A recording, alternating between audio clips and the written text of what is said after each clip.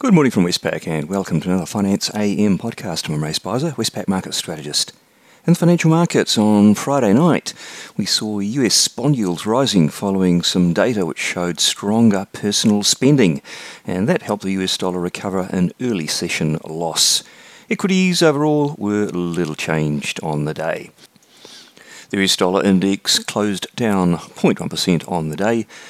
The Aussie dollar round-tripped from 65.77 to 66.10 and back down again, and the Kiwi dollar similarly round-tripped from 60.93 up to 61.20 and back down with that stronger US dollar in the late part of the session to 60.90. The Aussie Kiwi cross rose overall from 107.90 to 108.04. In the commodity markets, Brent crude oil rose 1.4% to $84, copper fell 0.4%, and gold was little changed. In the interest rate markets, the US 2-year Treasury yield rose from 4.28 to 4.35, while the 10-year yield rose from 4.09 to 4.14%. And market pricing hasn't changed a lot over the day, still pricing about 40% chance of a rate cut in March, but nothing priced for next week's meeting. And Australian interest rates follow those US moves. The 3-year government bond yield rose from 3.72 to 3.76, the 10-year yield up from 4.2 to 4.26. And markets there still pricing in nothing for the next meeting on the 6th of Feb, but a 60% chance of a cut still in August. And New Zealand market pricing hasn't changed much for quite a few days now. They're stuck on no change for the 28th Feb meeting and 50% chance of a rate cut in May.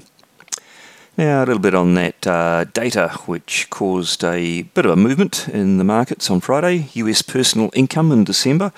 That rose as expected, but personal spending was stronger than expected.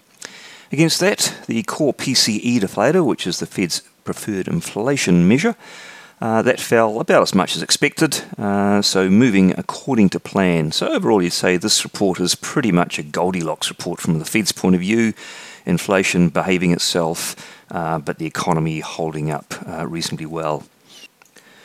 On Monday, what have we got that could be market moving? Nothing of global note. For local regional interest in New Zealand, we've got the December trade balance, although even that's hardly a market mover these days. We're expecting a smaller trade deficit of minus 390 mil, reflecting a seasonal pickup in exports. We also get the December employment indicator. Markets don't really, or haven't yet, jumped on this indicator, but it's a pretty good indication on the labour markets. We're expecting it to be slightly weaker as hiring may have been pulled forward into November. In the US, not too much of note. A regional Dallas Fed manufacturing survey expected to remain subdued as manufacturing conditions remain soft across most major regions in the US. Well, that's it from me today. Thank you for listening. I'll be back again same time on Tuesday morning.